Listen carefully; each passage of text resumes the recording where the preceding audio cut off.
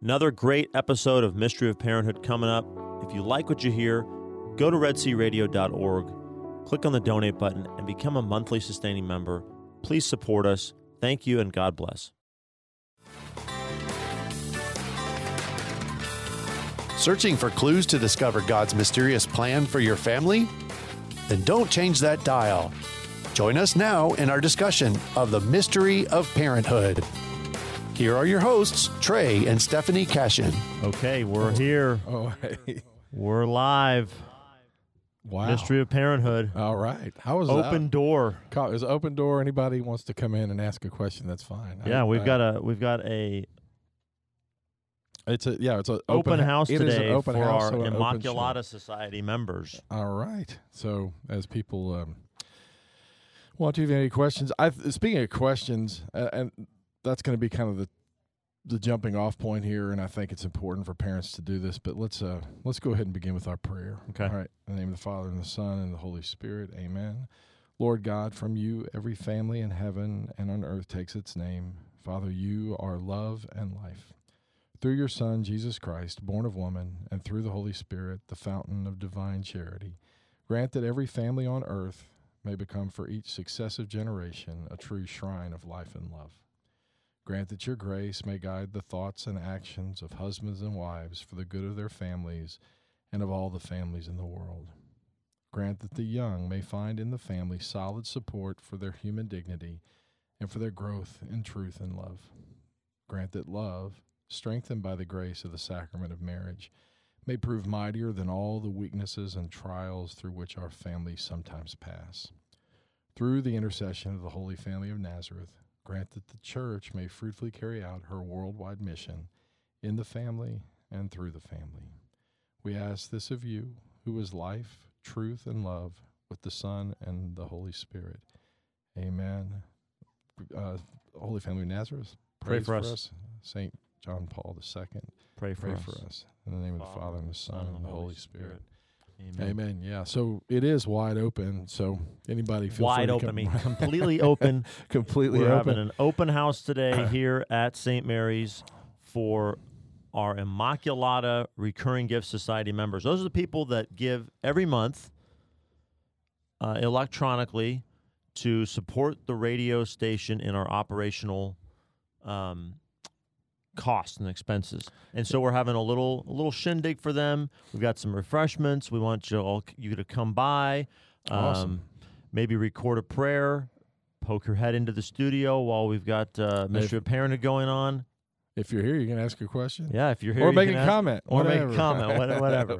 Stump. Whatever. It's Stump Trey Cashin. Which is pretty easy. But we are so grateful to all of you who support us here at Red Sea Catholic Radio with a monthly donation, a monthly gift from your hard-earned money. I know that some people who are members of the Recurring Gift Society are on fixed incomes, yeah. and they still give generously of themselves. Thank you so much. Thank you very much. And we know we have a lot of Recurring Gift Society members, Immaculata members up in Waco, and that you can't be here with us physically, but you're here with us in spirit, and this is for you as well, this kind of celebration, and thank you. What do you get with the Recurring Gift Society membership besides an open house? Well, you get Red Sea Extras. We send out extra bonus content from Roundup, from Mystery of Parenthood sometimes, that give you a little extra additional teaching, reflection, conversation on all things Catholic to help you strengthen you in your faith and to build you up. You get a quarterly newsletter, and you get these, hopefully more of these kind of fun occasions and get-togethers where you get to give input directly on what we do here and really make your voice known with your radio station. It's your radio station. It doesn't belong to us, and we want to know what you think, and we want to be a good voice for you to help you in your faith, strengthen you in your faith. So please, if you are an Immaculata Society member, please come on by to the open house today from 10 until 7 p.m. here at St. Mary's in College Station. Dennis and I will be here to shake your hand and to greet you with a friendly face and to hear what you have to say, because we really, really value you and we thank you for your support. So with that said, Trey, Mystery of Parenthood open door session. Yes, open door What do we session. got on tap? We're going to start with, you sent a text yesterday, I guess, regarding a question that Michael had asked. And I think first I'd like to just talk about the fact that, well, number one, the question was outstanding. Thank you. The situation that you're put in, I think many parents come across, at least intermittently, if they've tried to raise in the faith, there are going to be questions that come up as they grow up and begin to start think about why are things the way that they are. And we as parents need to do one thing. Number one, encourage those questions no matter what. And then when you receive a question, and this one would and probably will take some time to get through in terms of being able to answer. It's not a quick answer. But what I wanted to do is say we want to encourage our kids to ask questions. We want and even tough questions. No matter whether you have zero training in theology or not, you still want to. And the way we ought to receive it is, particularly if, sometimes they'll, at least in my case, they'll ask it at a inopportune moment. Like it may come up. Yeah, this is inopportune. Just at a time where, and so you don't want to dismiss it. You want to be able to, because particularly that one, the right response, and I'm sure it was yours, was, man, that's a great question. That's a really tough question. That's a question we need to talk about. But I'm not putting words in your mouth, but I'm assuming, and this is what I would encourage, great question. Why don't we set some time and maybe let's go look, because it's not an easy question to answer. Because what you don't want to do, because I remember multiple times when the question was asked and it's like, we can't say, we have to talk about this. This is not a yes, no answer. And sometimes because of the inopportune moment, the answer is, we'll talk about that later. And you can say that, but I think you've got to preface that with a great question. We really need to talk about it. It's a question that we all need to have an answer for. But now there's not enough time to talk about it. So let's go look at it. Maybe you can go look in your catechism. I'll go look in my catechism. We'll pray about it, and then maybe we can get together and spend 30 minutes. But I see those questions when they come up as the Holy Spirit working in the child. I do. When a question like that comes up, the first thing that goes off in my mind, other than why are you asking that question now? Right. It is the Holy Spirit's moving, because that question came from somewhere, and there was something going on in their mind and in the Holy Spirit that's trying to get something across to the child at that time. And always recognize that if a child asks that of you, that God is probably asking you as a parent. Oh, that's a good to take the time. So we've always said the mystery of parenthood, God's at work in and through the sacrament. So when something comes up like that, recognize that it's more than just you and the child, more than you and your wife and the child, more than you and the wife and the child and siblings. God's at work in that thing, and recognize that as, okay, this is probably a question we need to talk about for whatever reason. At a minimum, the Holy Spirit has tweaked the child to where they've come up with that question.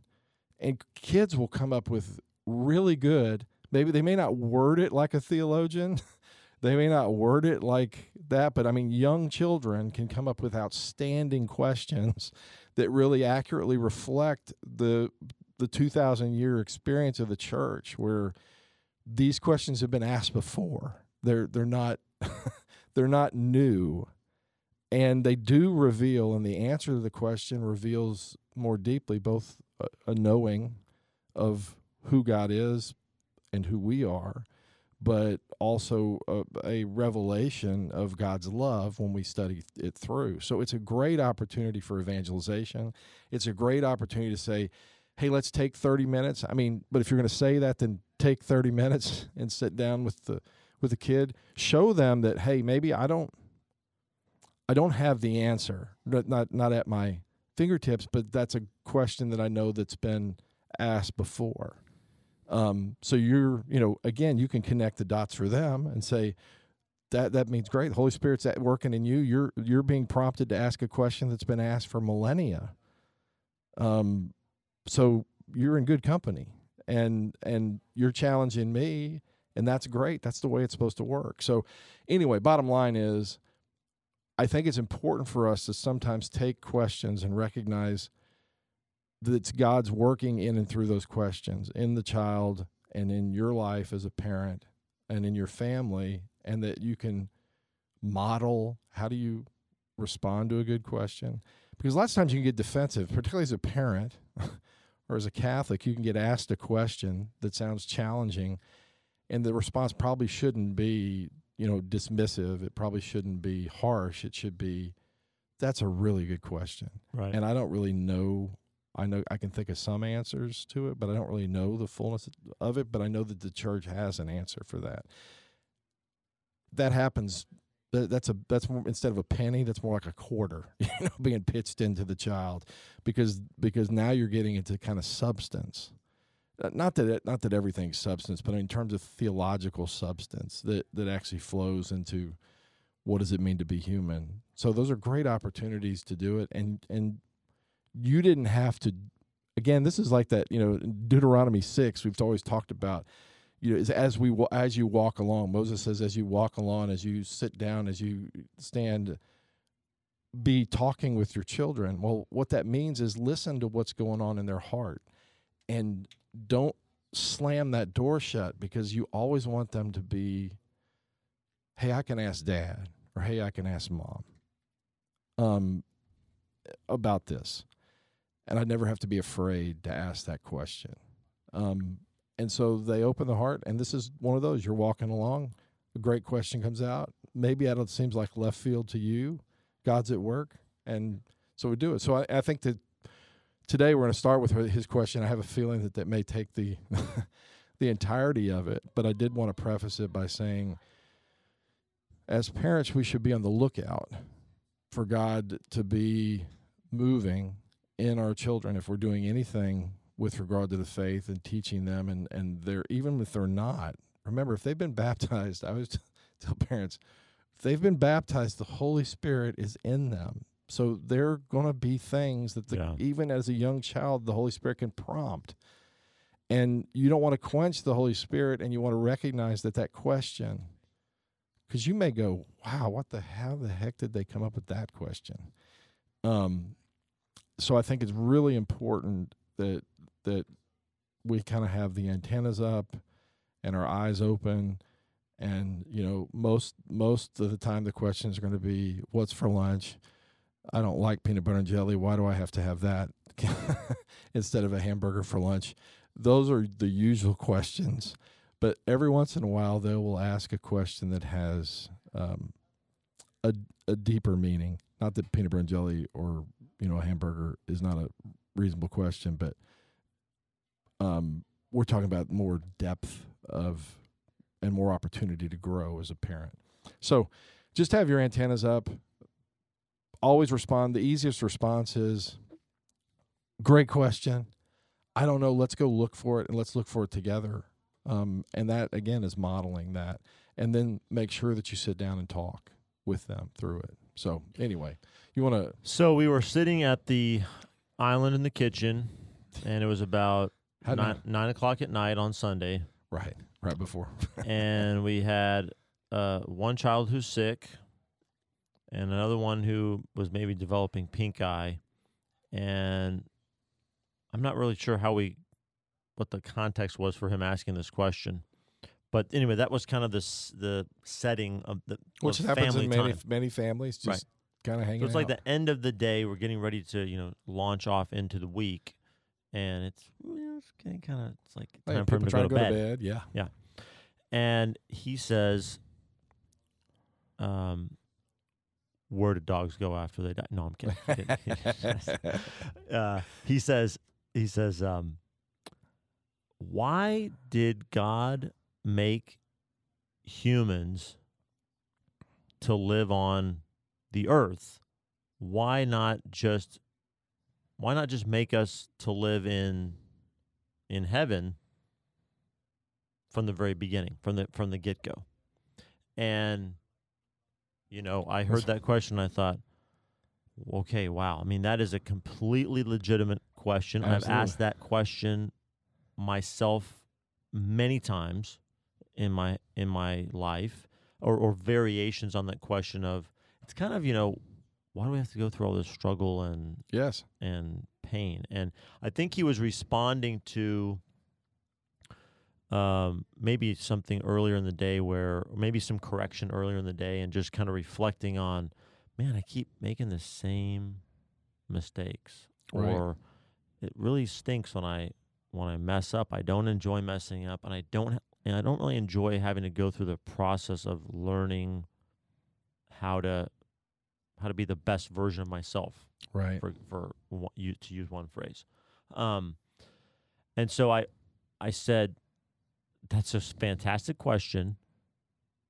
That's a question you're going to plumb the depths of your whole life. You're going to return to that question many times in different forms, but you're Right. going to be asking that question again. So it's good that you're asking it. And I think when you're having a conversation about an important topic, first premises are very important. Where you start the argument from, or where you start the conversation from, is very determinative of how it's going Right. to unfold. So what I came up with in that moment was, I started it at that, okay, God is love. Like, we got to, Right. let's start there, that God is love. Always a good place to start. And love is generative. Love creates. One of the things that is a characteristic of love Right. is that it creates. And so then I went off to talk about, so God in his love let creation unfold. Right. And creation is this stuff of matter. And so there's there's a natural world, and there's the animal order that's living. It's inanimate and animate matter, and human beings are the pinnacle of that creation. Right. And what makes them unique and special is that they are this combination of matter Mm-hmm. and spirit, because we know that we're made in the image and likeness of God. We have his breath within us. We have his intelligence. We have the word. We Right. have rationality. Right. And so we're this fusion of matter and spirit, and we're this sort of linchpin in between the created order of matter below us, and then the spiritual creation above us with the angels. And Absolutely. Show's over. That's it. He just answered. But I said one of the qualities of matter, and one of the qualities of the created order, is that it exists that it's finite. It exists in time, and we kind of grow into ourselves as created beings. Right. So let me. I've been kind of going on for a while here, so let me stop there. How am I doing? No, I think so I far? think it's great, and I mean I think starting with God is love is as good as it gets. I mean that's always that. So the question is what is love, and we always need to be emphasizing what love is, because particularly given the fact that the world misrepresents what love is, and it cheapens it by we even cheapen it just as a matter of how we speak. I love chocolate, I love the Aggies, I love whatever. That kind of makes it where it's used across. So to start with God is love, that is great. What came to my mind as not only as you were speaking, but when I was saying like how would I answer that question, one of the things that is an extension off of that is the old Baltimore Catechism. Why did God create you? To know, love, and serve him in this world. And be happy with him forever in the next. In the next. So I think that's maybe a jumping off point too. So how do we, if God is love, which he is, and we are meant to know, love, and serve this God who is love, if you start with just knowledge of what love is, I think it's important. So how do we love another person? And so the beginning of that is that we give ourselves to that person, which is what God has done. God has to reveal himself to us, and then we have to receive that revelation and then give it back to him. And that's the giving back that I think is at the center of what it means to be human and in his image, is that we have a free will. We have the ability to, the only way we can love, the only way we can stay in his image, the only way we can do that is we must have the ability to not love, to choose not to give ourselves back to him. Right. And so, and that's the essence of why we do have suffering, is that God is giving that, and at its heart is we withhold something that we should be giving back to God from him. Our obedience, our trust, our whatever it is the beginning. That's the fall, is the lack of trust in God and giving it. So there's so many different avenues you can go down with this. And like you said, I think it's a great answer, is there's not a definitive answer. Why doesn't God do that? Part of the question is that's a great question. Let's ask ourselves, why wouldn't he just make us straight into heaven? What are some ways that you can think? I've talked with kids in our house about, particularly as they got older, about the fact that sometimes as a parent, you have to encourage, push, guide a child towards doing something that's not something that they really want to do, but we know that by them doing it, they're going to be better on the other end. Not going to be easy, but I wouldn't be a good parent if I didn't help them by encouraging, asking them, maybe even demanding of them something that they don't really want to do. I'd be less of a parent. So if God is Father and God is love, and love means I want the best for my creation, and I'm one of those creatures, then even from a human standpoint, it's possible to think of a situation where the best thing for the person is something that the person does not want, right? I think it's pretty easy if you've lived any length of period of time to know that sometimes the best thing for the person is not what they want. For the kids, we talked about, hey, what about vaccinations? How many times do you remember us bringing you to get vaccinated against certain potential diseases or whatever? And you looked at us like, Mom, Dad, I thought you loved us. Now this guy's sticking something that's causing me Great great pain. pain. And I'm not going to get into I'm not going to get into whether that's the right thing or not, but let's assume that vaccinating your child against certain things, which we always did, is something that is in the best interest of the child. It causes pain. Sometimes the child, it doesn't matter what you say, the child has to just accept it and go through it and trust that mom and dad know best.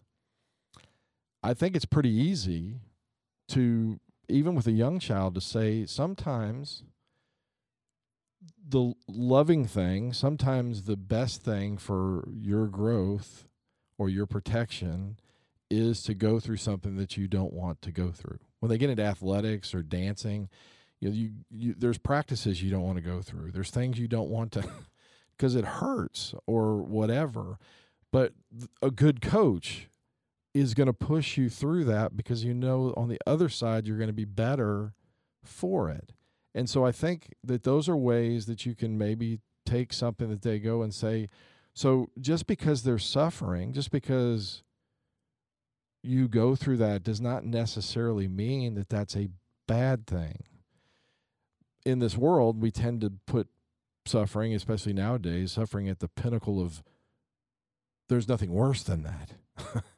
When in fact, that's not true. Because to run away from suffering often means that we will not be everything that we're supposed to be in and through that. So I think some of those examples are things that you can use with even relatively young children to help them know, they're a little easier when they get older to say, if you didn't have this vaccination, then you might have gotten this disease. And I know that you don't have no experience of that, and you may not even see anybody who has it. However, it's better for you to have gone through this little suffering in order to be protected against what would be a great suffering.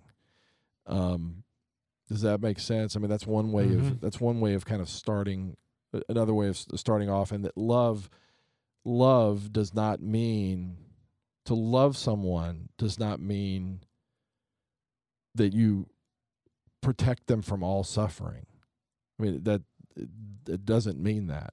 What it means is you're going to do the right thing, the best thing for the person, and that me as a parent can see things better from our experience, from our knowledge, from our age, if we've done well, that knows more than the child. Well, just extend that. God's way better parent than I am or you are, because he knows and he's in control of everything. So while we are not in control of everything, and even though we do everything we can, we might end up with a problem still. God is always going to be able to work through those things and suffer and allow suffering for the sake of our good. That launches into what's evil. Evil is a lack of a good that's meant for us. It's a privation. Right. Well, God wants to fill that evil, and sometimes that he's given meaning to the fact that evil exists. It doesn't exist. It's an absence of something. And because of evil, suffering occurs, but suffering is not the last word, so to speak. So let's back up too, and Michael's essentially asking, why is there a heaven? Right. Why is there an earth? Why is there a spiritual order? Why is there a physical order? Yeah. And so let me read to you 293 in the Catechism. Scripture and tradition never cease to teach and celebrate this fundamental truth. The world was made for the glory of God. St. Bonaventure explains that God created all things, quote, not to increase his glory, but to show it forth and to communicate it, end quote, for God has no other reason for creating than his love and goodness. St. Bonaventure again. Oh, this is St. Thomas Aquinas. Creatures came into existence when the key of love opened his hand. The First Vatican Council explains, quote, this one true God of his own goodness and almighty power, not for increasing his own beatitude, nor for attaining his perfection, but in order to manifest this perfection through the benefits which he bestows on creatures, with absolute freedom of counsel, and from the beginning of time made out of nothing both orders of creatures, the spiritual and the corporeal, or the spiritual and the material. And I think what's really interesting about that, which I hadn't considered, and I didn't quite explain this very well in my answer, but it's God is being. Right. He is I am who am. He is being itself. And so if there's a spiritual order and then there's a material order, there's something about both of those aspects that is necessary to being, right? Is that or is, if God is the wholeness of being, the completeness of being, the fact that he created in both orders is saying that both of those are fundamental to Yeah, and I don't being know, what being is. Yeah, so it's interesting. I don't know why he did both, but I will say this: extending off of that is there is a sense in which, like you said, human beings are kind of the pinnacle because they bring together the human or the matter and right. spirit in a way that's unlike any other creature.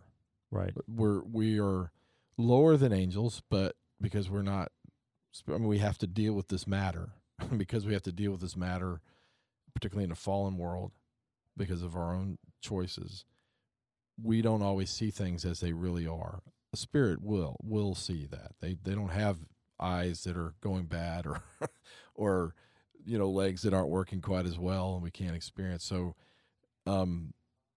we're that unique thing, and that's why there's a great line in the Easter Vigil that oh happy fault, what caused the suffering is, the beginning of that is when Adam and Eve didn't trust God and bought into the lie that the devil was selling him, that God would not, would always just want to be over them and thumb down on them, and that they could be gods if they just disobeyed him on this, that they could be what God is. Mm-hmm.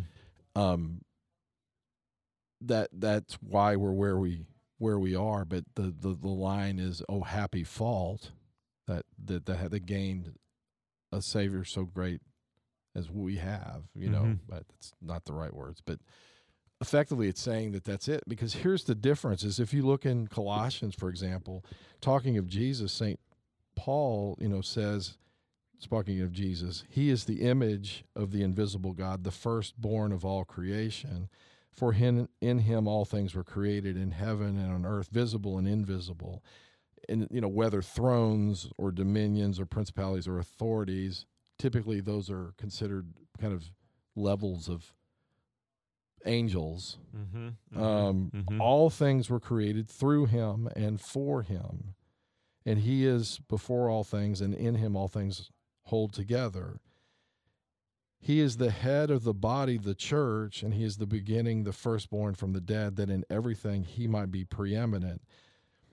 And I think that it's kind of starting to show that he's the head of the body, the church. The church includes us, and there's somehow he's created all these things, the visible and the invisible. And here's where you go down a little bit further, and through him, for in him all the fullness of God was pleased to dwell, and through him to reconcile to himself all things, whether on earth or in heaven, making peace by the blood of the cross. So the 15, that's Colossians 1:15 through 20. And there you kind of get at least a peek into this idea that God is he created all this. Everything kind of was damaged because we didn't listen or obey, but then Christ himself came to reconcile in himself, to himself, all things. So we believe that the matter that we have, that's our bodies, that what we see here is a gift from God. Creation is a gift from God that is, while fallen, good. I mean, there's so, do you see how perfect this question is? This question is, you really can talk about the entirety of what the good news is, that we are so significant. We are so important to God. We are so loved by God that even when we make a bad choice, even when we decide, initially, that he himself comes back and does something even greater than that original creation was, thinking we've messed it up, the devil thinking he's totally devastated everything, and God kind of coming back and going, no, you don't have any clue. Now it's even going to be better. I'm going to give meaning to suffering. Why? The last line is making peace by the blood of the cross. So there's something about what happens on the cross that changes everything, that gives meaning to suffering, that says that there's something there. That's good news. The cross is good news. Right. And that there's something about us. I mean, goodness gracious, you can keep going, because what do we say? This, if you keep in mind Colossians 1:15-20, and then you go to Mass and you get to the great, right before the great Amen, what do we say? Through him, with him, and in him. All glory and honor. So what are we doing? We're giving glory to God. And by what? We're taking all the stuff, our very selves, but everything that we've done in his name, everything that we have, everything that we are, because our head is doing this. Jesus, who's the head of the church, is offering himself to God, and we're saying we offer ourselves together with him. So all the stuff, wherever I've been, what I've touched, who I've come in contact with, whatever I've given, whatever I've failed at, everything, I'm giving it all back to you. I am, in a sense, participating in this reconciliation of everything to God.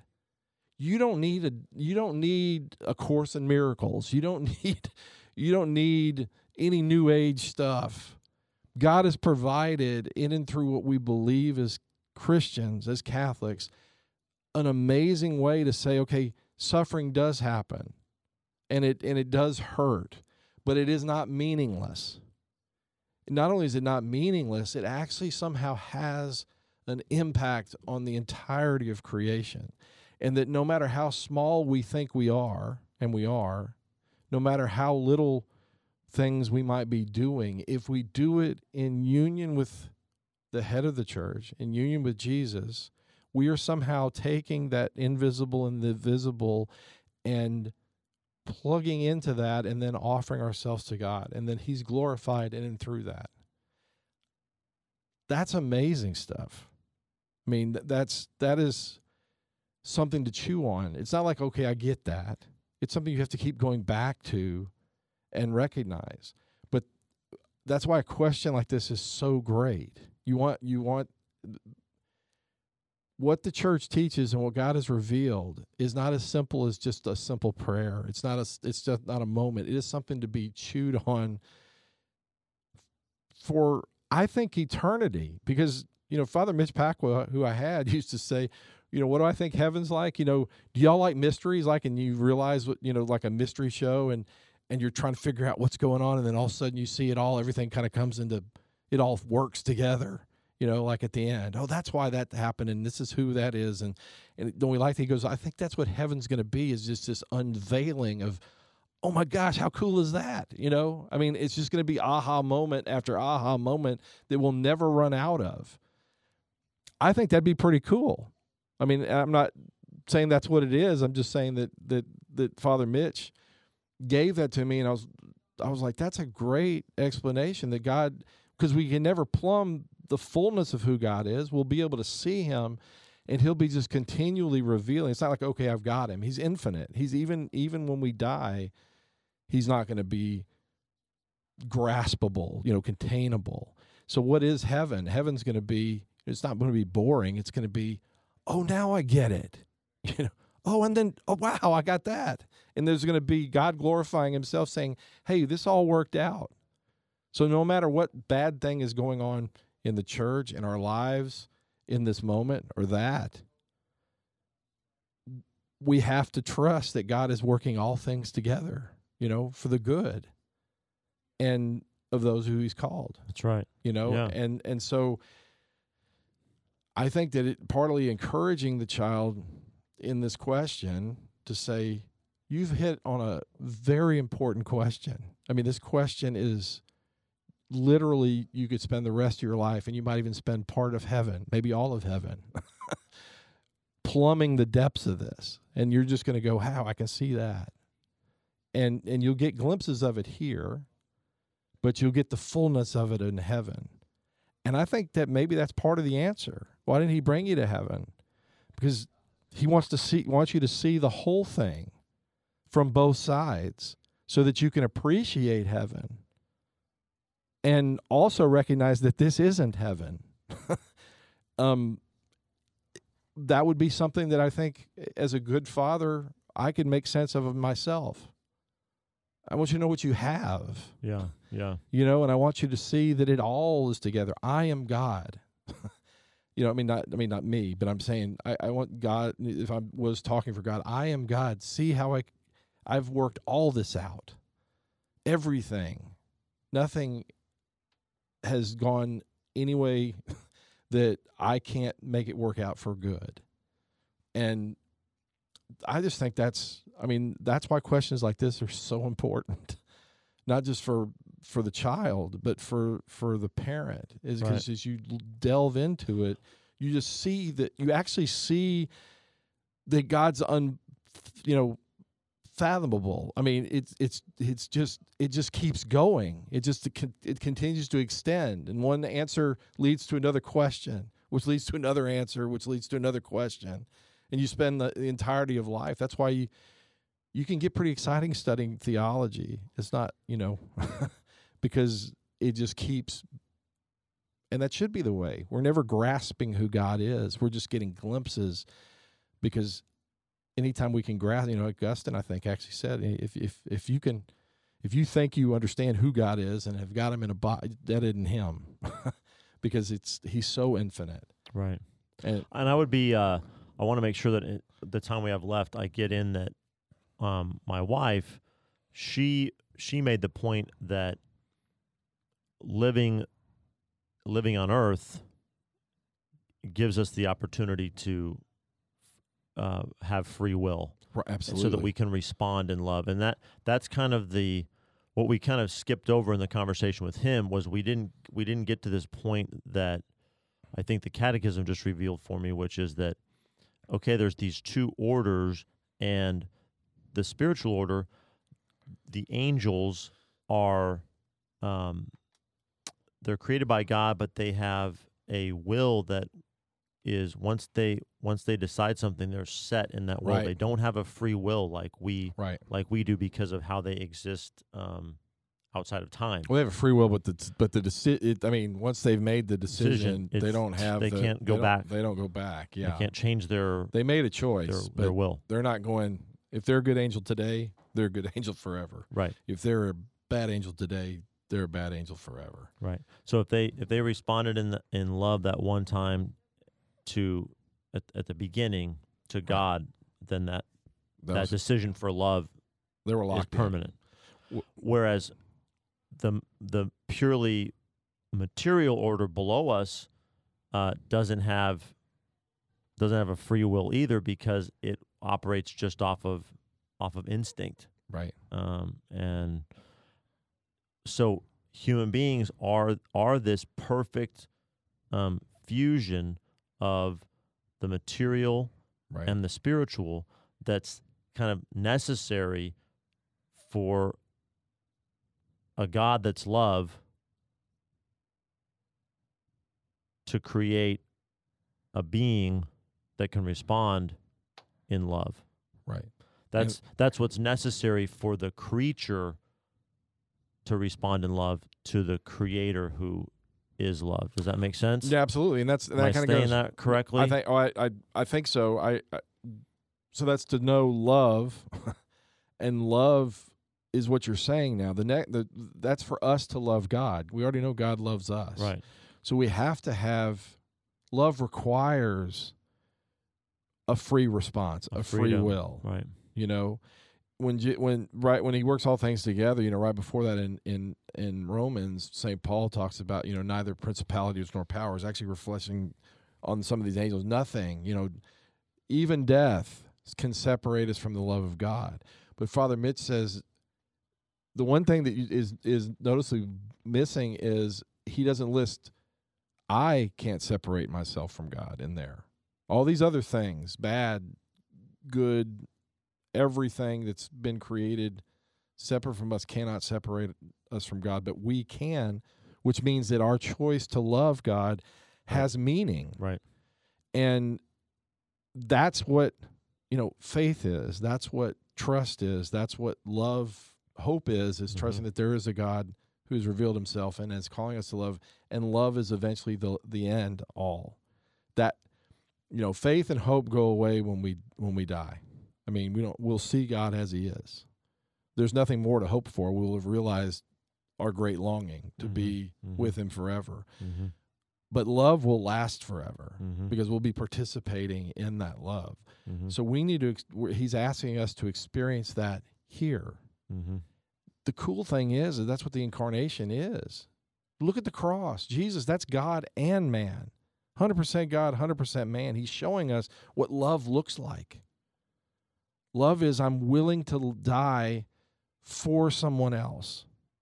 Even if I don't deserve it, I'm willing to suffer and die for the sake of somebody else. And he offers himself to us through the church, the Eucharist, the sacraments, and he's asking us to, you know, join him on that cross. That's where, you know, Colossians 1:24 is so important for Catholics to remember. I rejoice now in my sufferings, for I make up what is lacking in the sufferings of Christ for the sake of his body, the church. Again, connecting back to this. We can do something for the sake of his body, not because God hasn't done everything, but because he has accomplished everything. And he's saying, the only thing that I need from you is for you to say, I love you back, even if that means suffering, even if that means pain, that love is greater than all that. All that cannot separate us from God's love. And Jesus reveals man to himself. There's no greater love than to lay down one's life for his friend, he says at the end. You know, and then he goes out and does it. And so we're called to join him in that. And we can actually say with St. Paul that I can rejoice in my sufferings for the sake of his body, the church, only because the perfect offering was made. He's offering us the opportunity to be just like him, to just give ourselves away for the sake of others. Now, fortunately, most of us won't have to die on a cross, but it can be doing the laundry when you don't want to do the laundry, or making the bed. I mean, little crosses that are part of our deal. Yeah. So, hey, can I go back to, yeah, go ahead. can I go back to pondering the angels a little bit just more? Yeah, please. So because they can see they whatever can they see see, they see it the way it the is. whole deal. So if they're really responding to right reason, they're almost compelled to serve God because they see that He is perfect. He is He is being itself. He is everything. So it's the bad angels let their pride overcome truth. Well, a lot of I think a lot of people say, and I don't think this is a teaching of the church, Right. but I think it's reasonable to say is that God said, "Hey, this is the choice. This is what I'm going to do," you know, and showed that to them. Mm-hmm. And part of that is I'm going to take I'm going to go and become one of these creatures. I mean, I'm going to be God and I'm going to be man, but I'm going to be fully them. And you're going to have to recognize me as God, bow to me, serve me, in that body, in that humanity. And the devil, there's like, well, that's all nasty. That's all bad stuff. You know, that you're all degrading that yourself. corrupt. You're degrading yourself. How dare you? And so those bad angels saying, I'm not going to do that. Spirit's better. Spirit sees things as it is. I will not serve. Right. Which is the end. And I think I do think that there's some credence to that at least. Right. And so, whereas by living in time, we don't have that benefit, and so we have to. We're not responding because we see that that's right the right choice. We're trusting in the person. Right, and I think the thing is that we as human faith beings, is an important component there. God's always in the forever now, right? So Right. I think all we have is now. So I think the answer is we've got to choose in every moment that comes, whatever that moment puts in front of us, to say yes, Jesus, I trust in you. That's what's going on in the church right now. I mean, that's what's happening right now. Are we trusting? And then in this now, can I still say, where else, to whom else shall we go? I mean, that's the ultimate thing. I'm not going anywhere. I'm with you. Right. And so, anyway, I so think that's Colossians 1:15. Colossians 1:15, I think, just Colossians 1:15 through 16 probably. He is the image of the invisible God. But anyway, thank you for bringing that question. I think it's a great question. We could probably do a year on this and never fully plumb it. We won't do that to y'all. But anyway, it's exciting. But thank you, Michael, for the question. Thank you for that. And anyway, always remember, pray, parent with a purpose, and prepare for God to amaze you. And he will, just like Michael did us. So. And we are amazed by our Immaculata Recurring Gift Society members. Thank you for supporting Red Sea Catholic Radio. If you're not one, join. We love you.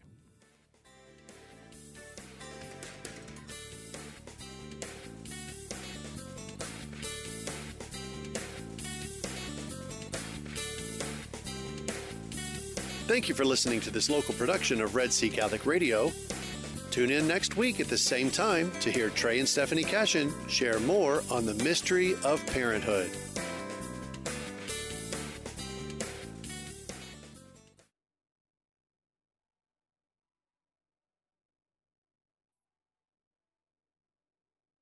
Church.